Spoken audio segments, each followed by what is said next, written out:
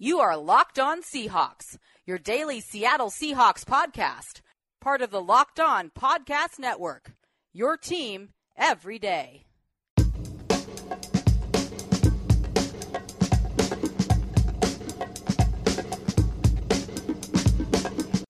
Hi, welcome to the Locked On Seahawks podcast. I am Grant Goldberg, joined by Spike Friedman.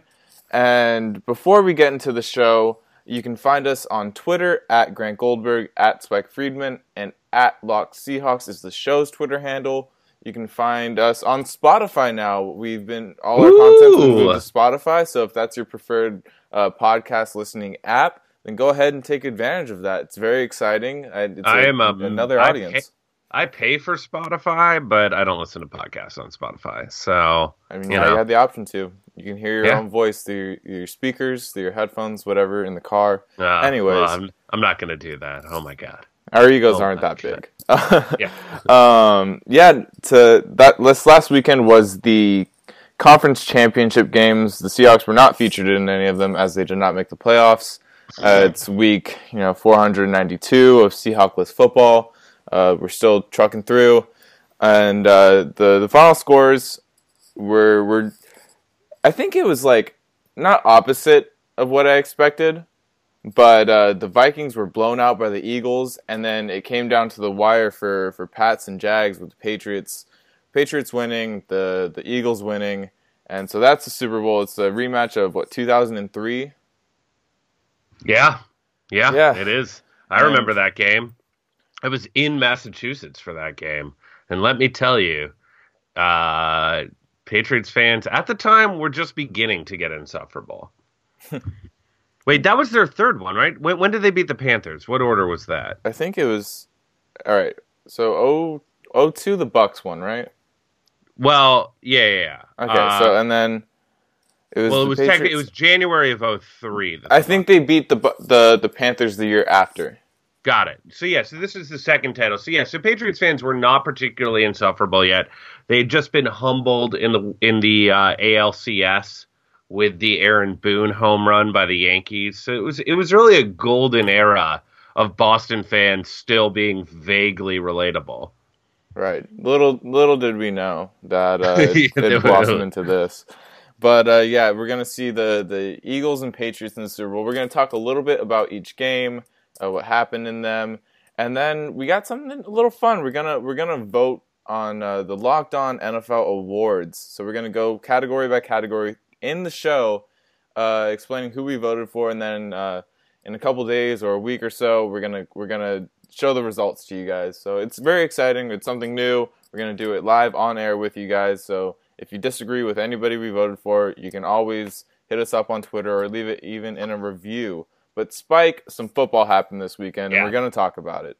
I think the place to start is the first game, the fun game. Jaguars-Patriots, fun until Blake Bortles' dreams were crushed by Stephon Gilmore's outstretched hand. I thought it was a really interesting game. I thought Bortles played okay, Fournette played okay, but it really came down to is similar to all the other Patriots comebacks where a really good athletic defense is able to get pressure, able to bend but not break against the Patriots for a while, and then eventually breaks as they are wont to do. What was surprising was that it happened after Rob Gronkowski was knocked out of the game with a concussion. Yeah, it was like the Patriots summoned extra devil magic just to make that comeback happen. It's something that felt inevitable almost after some Jaguars drives fizzled out, and you see the Patriots getting more and more opportunities to close the gap and then eventually take the lead and then place the game in Blake Bortles' hands. And that's not something I want to do in a conference championship game. No, not at all.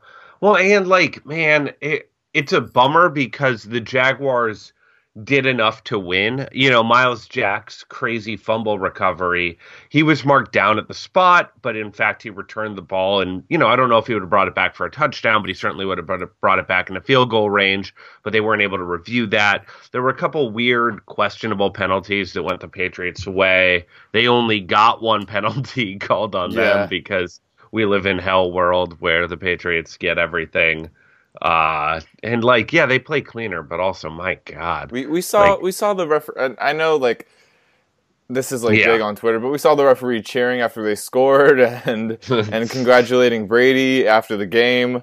And so, like, it fuels speculation about, rigging games, obviously. We're not going to get put on our tinfoil hats or anything like that. But it's funny to see, given the narrative with the Patriots and everything that's happened over the, their reign of dominance in the NFL. Yeah. I'll say, man, Bortles hit some good passes. Yeah. I mean, you saw the good and the bad from him.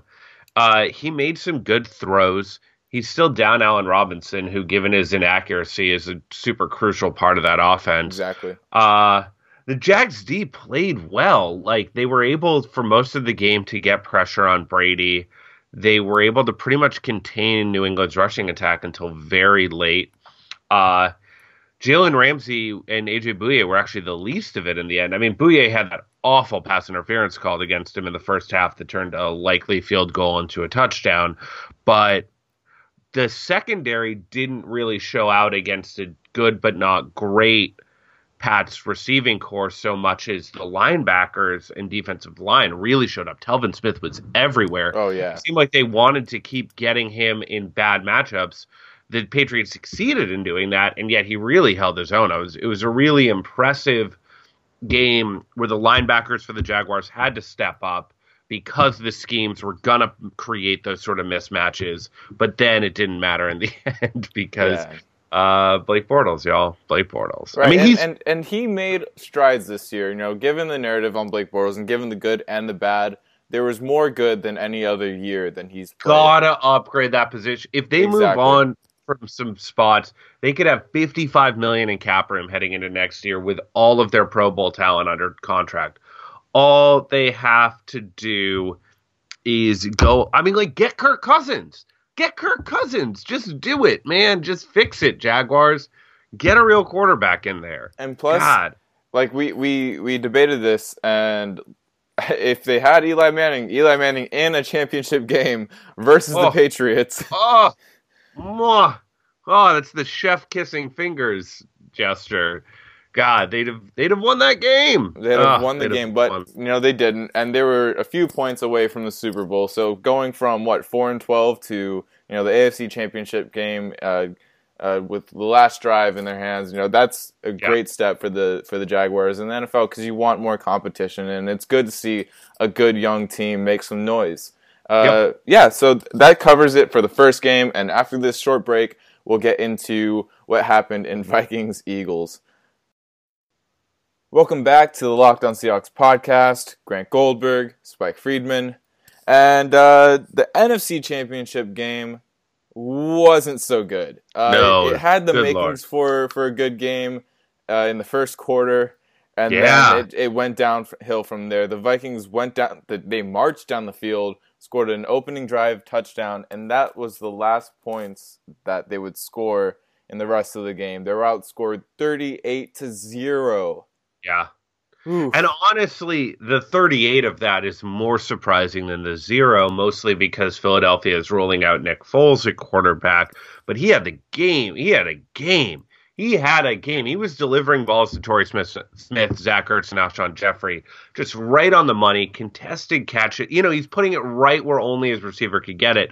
His stat line, which I'll pull up, but it was like 30 completions, 324 yards. I'll put on my Gruden hat. I'll tell you what, man.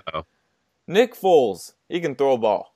But we saw his stat line could have been even better if Torrey Smith hadn't dropped that ball. Who was that? And then Torrey Smith had that touchdown in the court. Yeah, I mean, it was as good a game as Nick Foles has played since the Chip Kelly era. Since he threw seven touchdowns against the Oakland Raiders. And but shout out to the All-Pro voters who put Harrison Smith in over Earl Thomas. Yeah, shout out. I am shouting you out because you guys are lunatics. Go ahead and pat yourself on the back. All game. It was just the Harrison Smith getting owned show in the NFC Championship game. And I saw Earl Thomas play against this Eagles team with not Nick Foles, with Carson Wentz at quarterback. Things went differently. Shout out to the Harrison Smith cadre out there. And for the flip side of that argument, we haven't seen Earl Thomas play against Nick Foles in this Eagles team, so maybe we have to reserve some judgment before we see Earl Thomas go up against Nick Foles. That's right. The one time we played the Chip Kelly era Eagles, they had Sanchez at quarterback, if I remember correctly.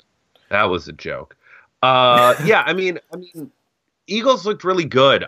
Their pass protection was great, and Nick Foles did a great job moving around in the pocket, which is crucial. Yeah. They still don't have Jason Peters at left tackle. They have Vaitai. Yeah. And it was not an issue against a really stout Minnesota pass rush. Yeah, Everson Griffin, he didn't really make an impact in this game. We saw Nick Foles, too. You mentioned him in the pocket. He was climbing the pocket. He was getting grabbed by some Vikings defensive linemen, and he was moving through it and throwing the ball down the field. I think it was the play to Alshon Jeffrey where he shed an arm of a Viking and then threw it, 45 yards downfield to a wide open Alshon Jeffrey. So, as good as Nick Foles was in navigating through the pocket, the Eagles receivers were doing a great job of getting open. Terrence Newman, for the first time in years, looked his age. Like we said, Harrison Smith was getting roasted all game. And so if you're the Giants, you got to be feeling pretty good about having Pat Shurmur come into your division with the Eagles. Ooh, it's gonna be a good matchup because the Eagles' offensive line has been good this year, and the Patriots' defensive line doesn't have that elite pass rusher. Yeah, and so that should make for at least an interesting storyline in the Super Bowl. The Patriots, they do have that devil magic, like I mentioned, and Tom Brady and that cut on his thumb that everybody talked about during the week that didn't turn out to be huge when we saw a picture of it. But I wish I was more excited for the Super Bowl because I don't really particularly like any of these two teams. But Spike, I think you have an interesting take on the Super Bowl, right? Yeah, get ready for this.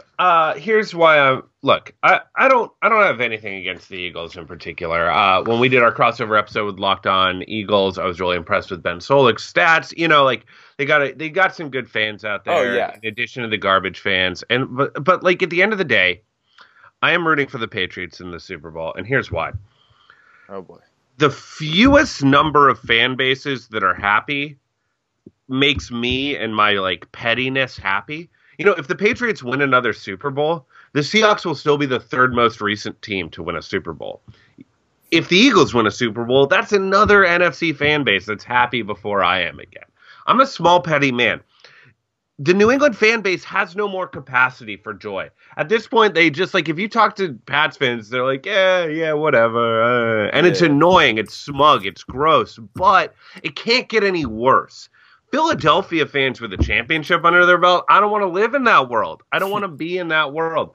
As a petty, disgusting, low Seahawks fan, there is a big part of me rooting against the Eagles, rooting for the Patriots, despite the fact that I prefer this Eagles team in every possible way. Yeah, Ben and Michael were great when they came on our show. They blew us away. Kyle Neubeck, he writes for the Philly Voice. He's a good friend. Joe Capadia. Yeah, no, there are a lot of great people that write for and root for the Eagles. And I want them to suffer. Yes, because you know what? We're putting ourselves first. That's what we have to do. You have to practice self-love, and sometimes that comes at the expense of other fan bases' happiness. And so I was talking to my brother after watching the end of the Patriots and Jaguars game, and I was like, what's another Super Bowl to the Patriots and Tom Brady? Exactly. It's nothing to them. So if they win, it's all right, well, we kind of expected that. It's just another year. Let's, boot it up next time and see if we can go at them again.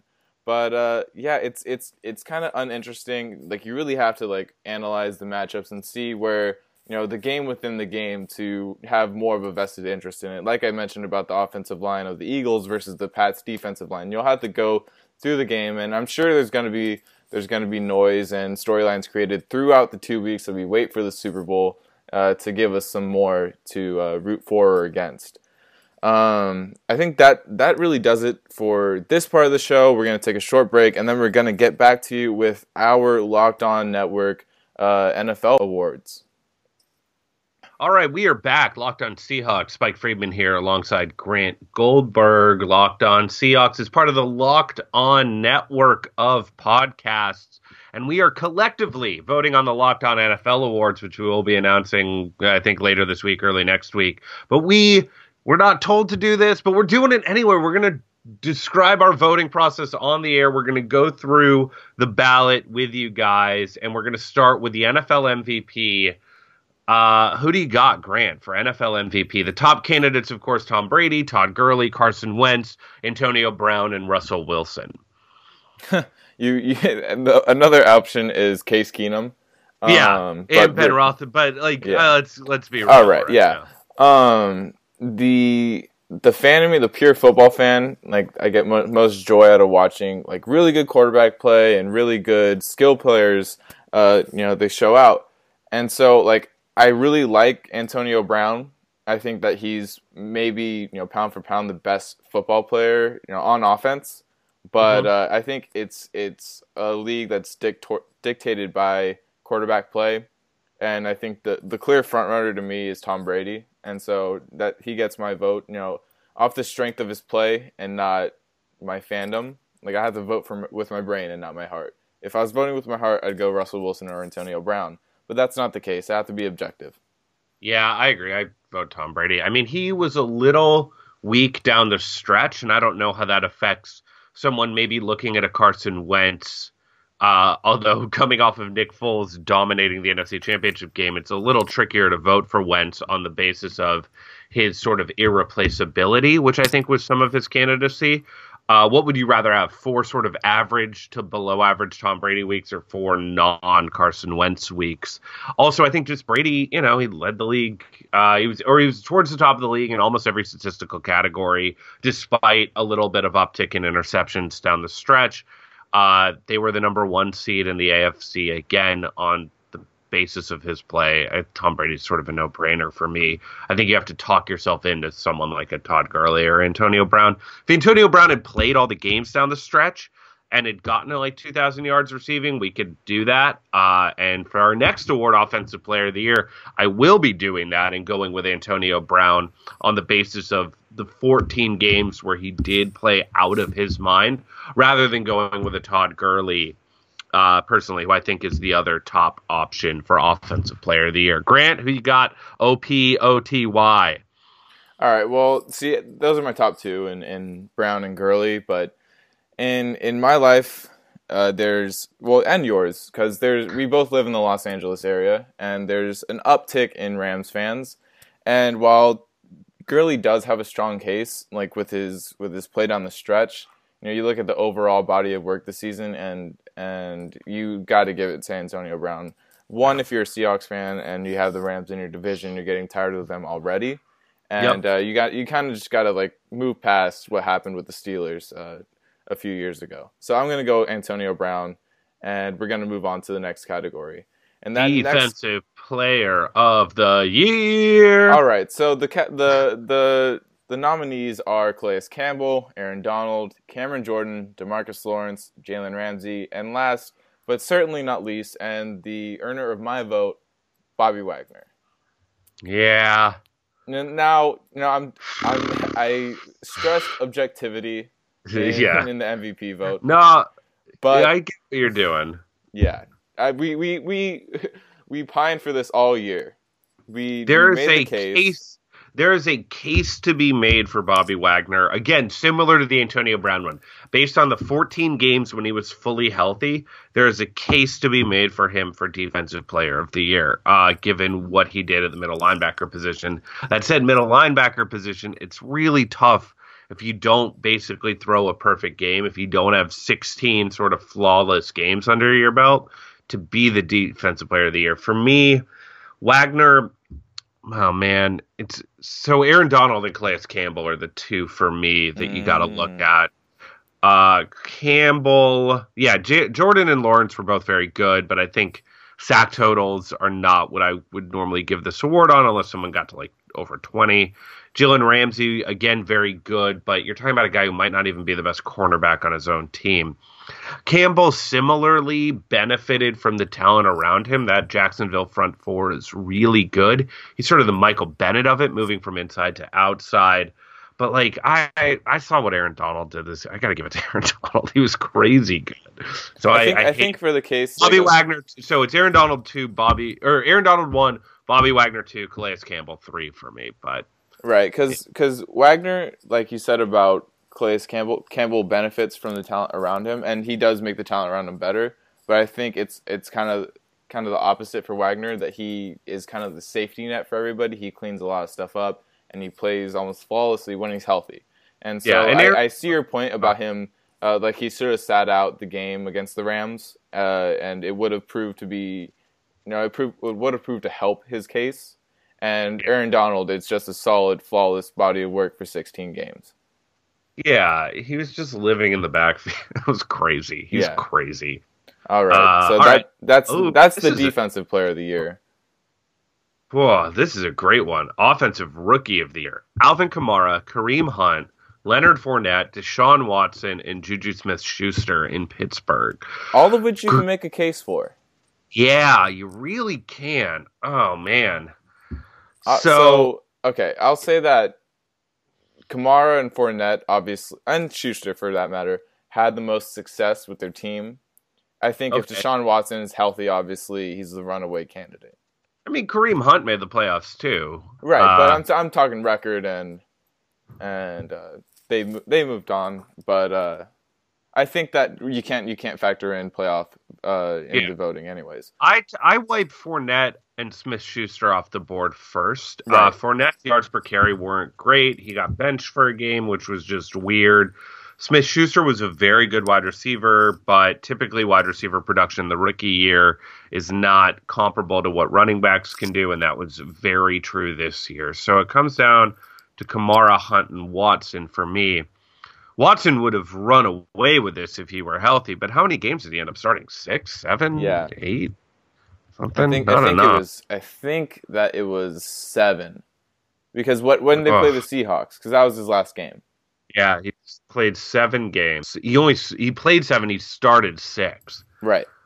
God, he was so good though. He was absolutely QBR fantastic. Was 81.5. His traditional rating was 103. 19 touchdowns, 8 picks. God, what a great half a season he had. And it was kind of a tale of two halves for Kareem Hunt too. He absolutely tore the league apart when the Chiefs were rolling and they're winning games. They were beating the Patriots. They were I think they had a 6-game win streak at one point. But then his production kind of tapered off, and he played like an average running back. And then during the last couple of weeks of the season, he kind of picked it up a little bit. But I think I'm going to lean Alvin Kamara. Yeah, exactly. His yards from scrimmage were 1554.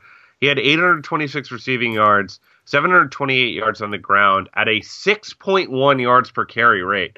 I mean, that's incredible. It's a bummer that Watson didn't play 12 games. I'd give it to him there, but it's starting 6. You got to give it to Kamara. I think it's sort of like the Joel Embiid discussion from last year in the NBA. Yeah. And he only played 31 games, but if he had played maybe like 55 or obviously a full year, he's the runaway candidate. But since Watson didn't play more than 7 games, I think we have to give it to Kamara because he was just the most dynamic piece out of all the candidates. He was so awesome. He and Mark Ingram were the engine of the Saints offense. So so we both agree Alvin Kamara for Offensive Rookie of the Year, and I think Defensive Rookie of the Year, I think we can immediately eliminate, with apologies to them, T.J. Watt, Myles Garrett, and Jamal Adams, who all had great years, and narrow it down to those top 2 cornerbacks who we've talked about some on this podcast before, Marshawn Lattimore and Tre'Davious White. Right. I'm actually going to select other and write in Shaq Griffin just because I've thrown all objectivity out of the window. I've done a full 180 from my MVP vote. Wow. No, I'm just kidding. The 2 top candidates, obviously, are Tre'Davious White from Buffalo and Marshawn Lattimore from New Orleans. Both cornerbacks, both excellent, playing like elite cornerbacks in their first year. And out of the 2, I'm going to go with Lattimore. I am too. It's closer. Lattimore missed 3 games. Yeah. And, like, that's enough to narrow the gap between these two guys. Tre'Davious White didn't, and he played incredibly well. But, I mean, Lattimore, just what he did to that Saints defense, he just changed it. He just not single-handedly, Marcus Williams was there, but, like, he made such a strong impact on what had been such a historically weak unit. I think you just got to give it to him. You know what? I might use the other portion of this Defensive Rookie of the Year voting to write in Marcus Williams just to make him feel better. That's sweet. Yeah, I think that's what I'm going to do. So I'm typing it in. Coach of the Year. We got Sean McVay, Mike Zimmer, Doug Peterson, Doug Marrone, or Bill Belichick. Interesting. I hadn't really thought about Belichick. Yeah, I mean... I'm just going to give it to Sean McVay. I mean, Jared Goff looked competent. I don't know. We saw what they did inside the division and how... Yeah, and if we're just looking at the regular season, I don't know. I think McVay gets it just for not being Jeff Fisher. Yeah. All right, but yeah, all the other candidates are deserving too. You got Zimmer, what he did in Minnesota this year, Peterson, and how he played with Carson Wentz when they were healthy, and obviously they're moving on to the Super Bowl. Doug Marrone flipped the Jaguars around, and obviously Bill Belichick is Bill Belichick. But we're gonna give it to McVay and move on to the next category, Executive of the Year. Yeah. I'm not voting for any of these guys. The options on the table are Howie Roseman, Les Snead, Rick Spielman, Tom Coughlin, David Caldwell. I don't really like any of these options. I mean, the moves that Philadelphia made were fine, but really what brought them over the top was the maturation of their quarterback and then the quality of the scheming. The additions of Timmy Jernigan and, the Ronald Darby were good, but they weren't game-changing additions. Yeah, Les Snead, I don't think they really brought in a whole ton of new talent. It was just kind of the maturation and more and it was Sean McVay. They brought in Wade Phillips, yeah.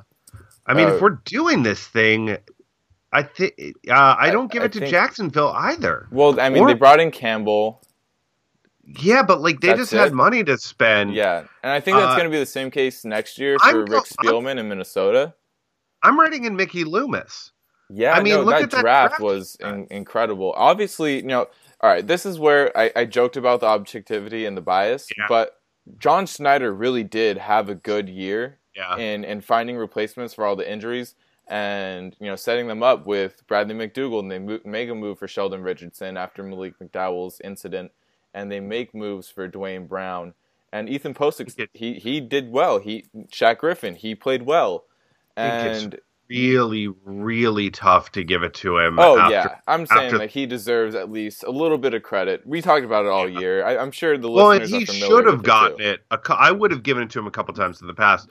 Problem is, you use your first pick on a guy who doesn't see the field because of it wasn't like a fluky. It is fluky, but it's not on the field fluke. It's such a weird situation.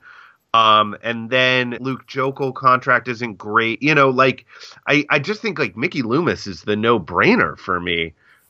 Yeah, you swayed my vote. Amazing. So for the next category, Special Teams Player of the Year, obviously I'm writing in somebody. It's Nico Thorpe because he's got no love in any voting, not Pro Bowl, not All-Pro. And so, using the little bit of power that I have in this NFL Locked On NFL Award survey, I'm going to give him some love. Okay, so I'm looking at the special teams players nominated. It's Greg Zuerlein, kicker for the Rams, Johnny Hecker, punter for the Rams, Pharaoh Cooper, returner for the Rams, who basically cost them a playoff game, and Justin Tucker, the kicker for Baltimore. You can't give it to a kicker that isn't Tucker. Yeah. But Baltimore special teams unit wasn't as good as it normally is this year. There's a reason why 3 Rams are nominated. I'm giving it to Johnny Hecker. He's changing the game. He's the best punter in the league by far. Punting is more important than ever. I'm giving it to Johnny Hecker. Get off my you know what. Most improved player. Ooh. Interesting. Goff, Wentz, Keenum, Thielen. All right, so I'm gonna knock Thielen off the board. Yeah, because he was good last year. Yeah. And so it really comes down to Goff, Wentz, and Keenum. And I'm going to eliminate Jared Goff, too, because he did take strides and he did look better. But I'm going to credit McVay with a lot of that, because at times he really did look like the mediocre quarterback that he wasn't last year. He wasn't even mediocre. And so Case Keenum deserves some love, but I think the favorite for me is Carson Wentz. Yeah, I'm gonna go with Germain Ifedi because he by far led a category in the NFL this year. I did not see that coming. No, this is interesting. I feel like I don't know enough about. Like, I feel like there's someone out there. I feel like, like Miles Jack made a leap that I didn't quite notice, or Yannick Ngakoue. Like there's someone at like one of those more frisky defensive positions that I'm not thinking of. But yeah, I mean, Wentz was not great last year, and he was great this year. So I'll give it to Wentz. Fine. Yeah, out of the categories and the lack of thought. Ooh. And we're done. I thought we were going to get a comeback player of the year so we could all vote for Earl Thomas. I just want to say right now, I would vote for Earl Thomas for comeback player of the year if given the option. Yeah, no, we talked about like the little power we do have. We do not have the power to vote for comeback player of the year. And that does it. That does it for our awards. If you liked who we voted for, if you have any disagreements, let us know. We're available. We like to talk to you guys. And so that does it for our show. You can go on iTunes. You can leave that award talk in a review with 5 stars and your Twitter handle, and you can enter yourself to win a Pro Football Focus Edge membership. And I will say, you don't have to leave a Twitter handle in there just to leave a review. If you have any thoughts about the show, leave a review. If you want to compliment us or give us some constructive criticism, leave it in a review. If not, then go ahead and talk to us on Twitter. But you can also play a draft. There's a lot of NBA games going on. It's a great, easy, fun app. It's super quick. You can use the promo code LONFL to get a free draft on your first visit. So take advantage of that. And Spike, I am done rolling through these ads. Great. You did good, kid. You did good. I'm trying to be fast, more efficient, and also informative. So leave a review if you have anything to say about my ad rolls. But yeah, that does it for the Locked On Seahawks podcast. So I am Grant Goldberg signing off. And I'm Spike Friedman, also signing off.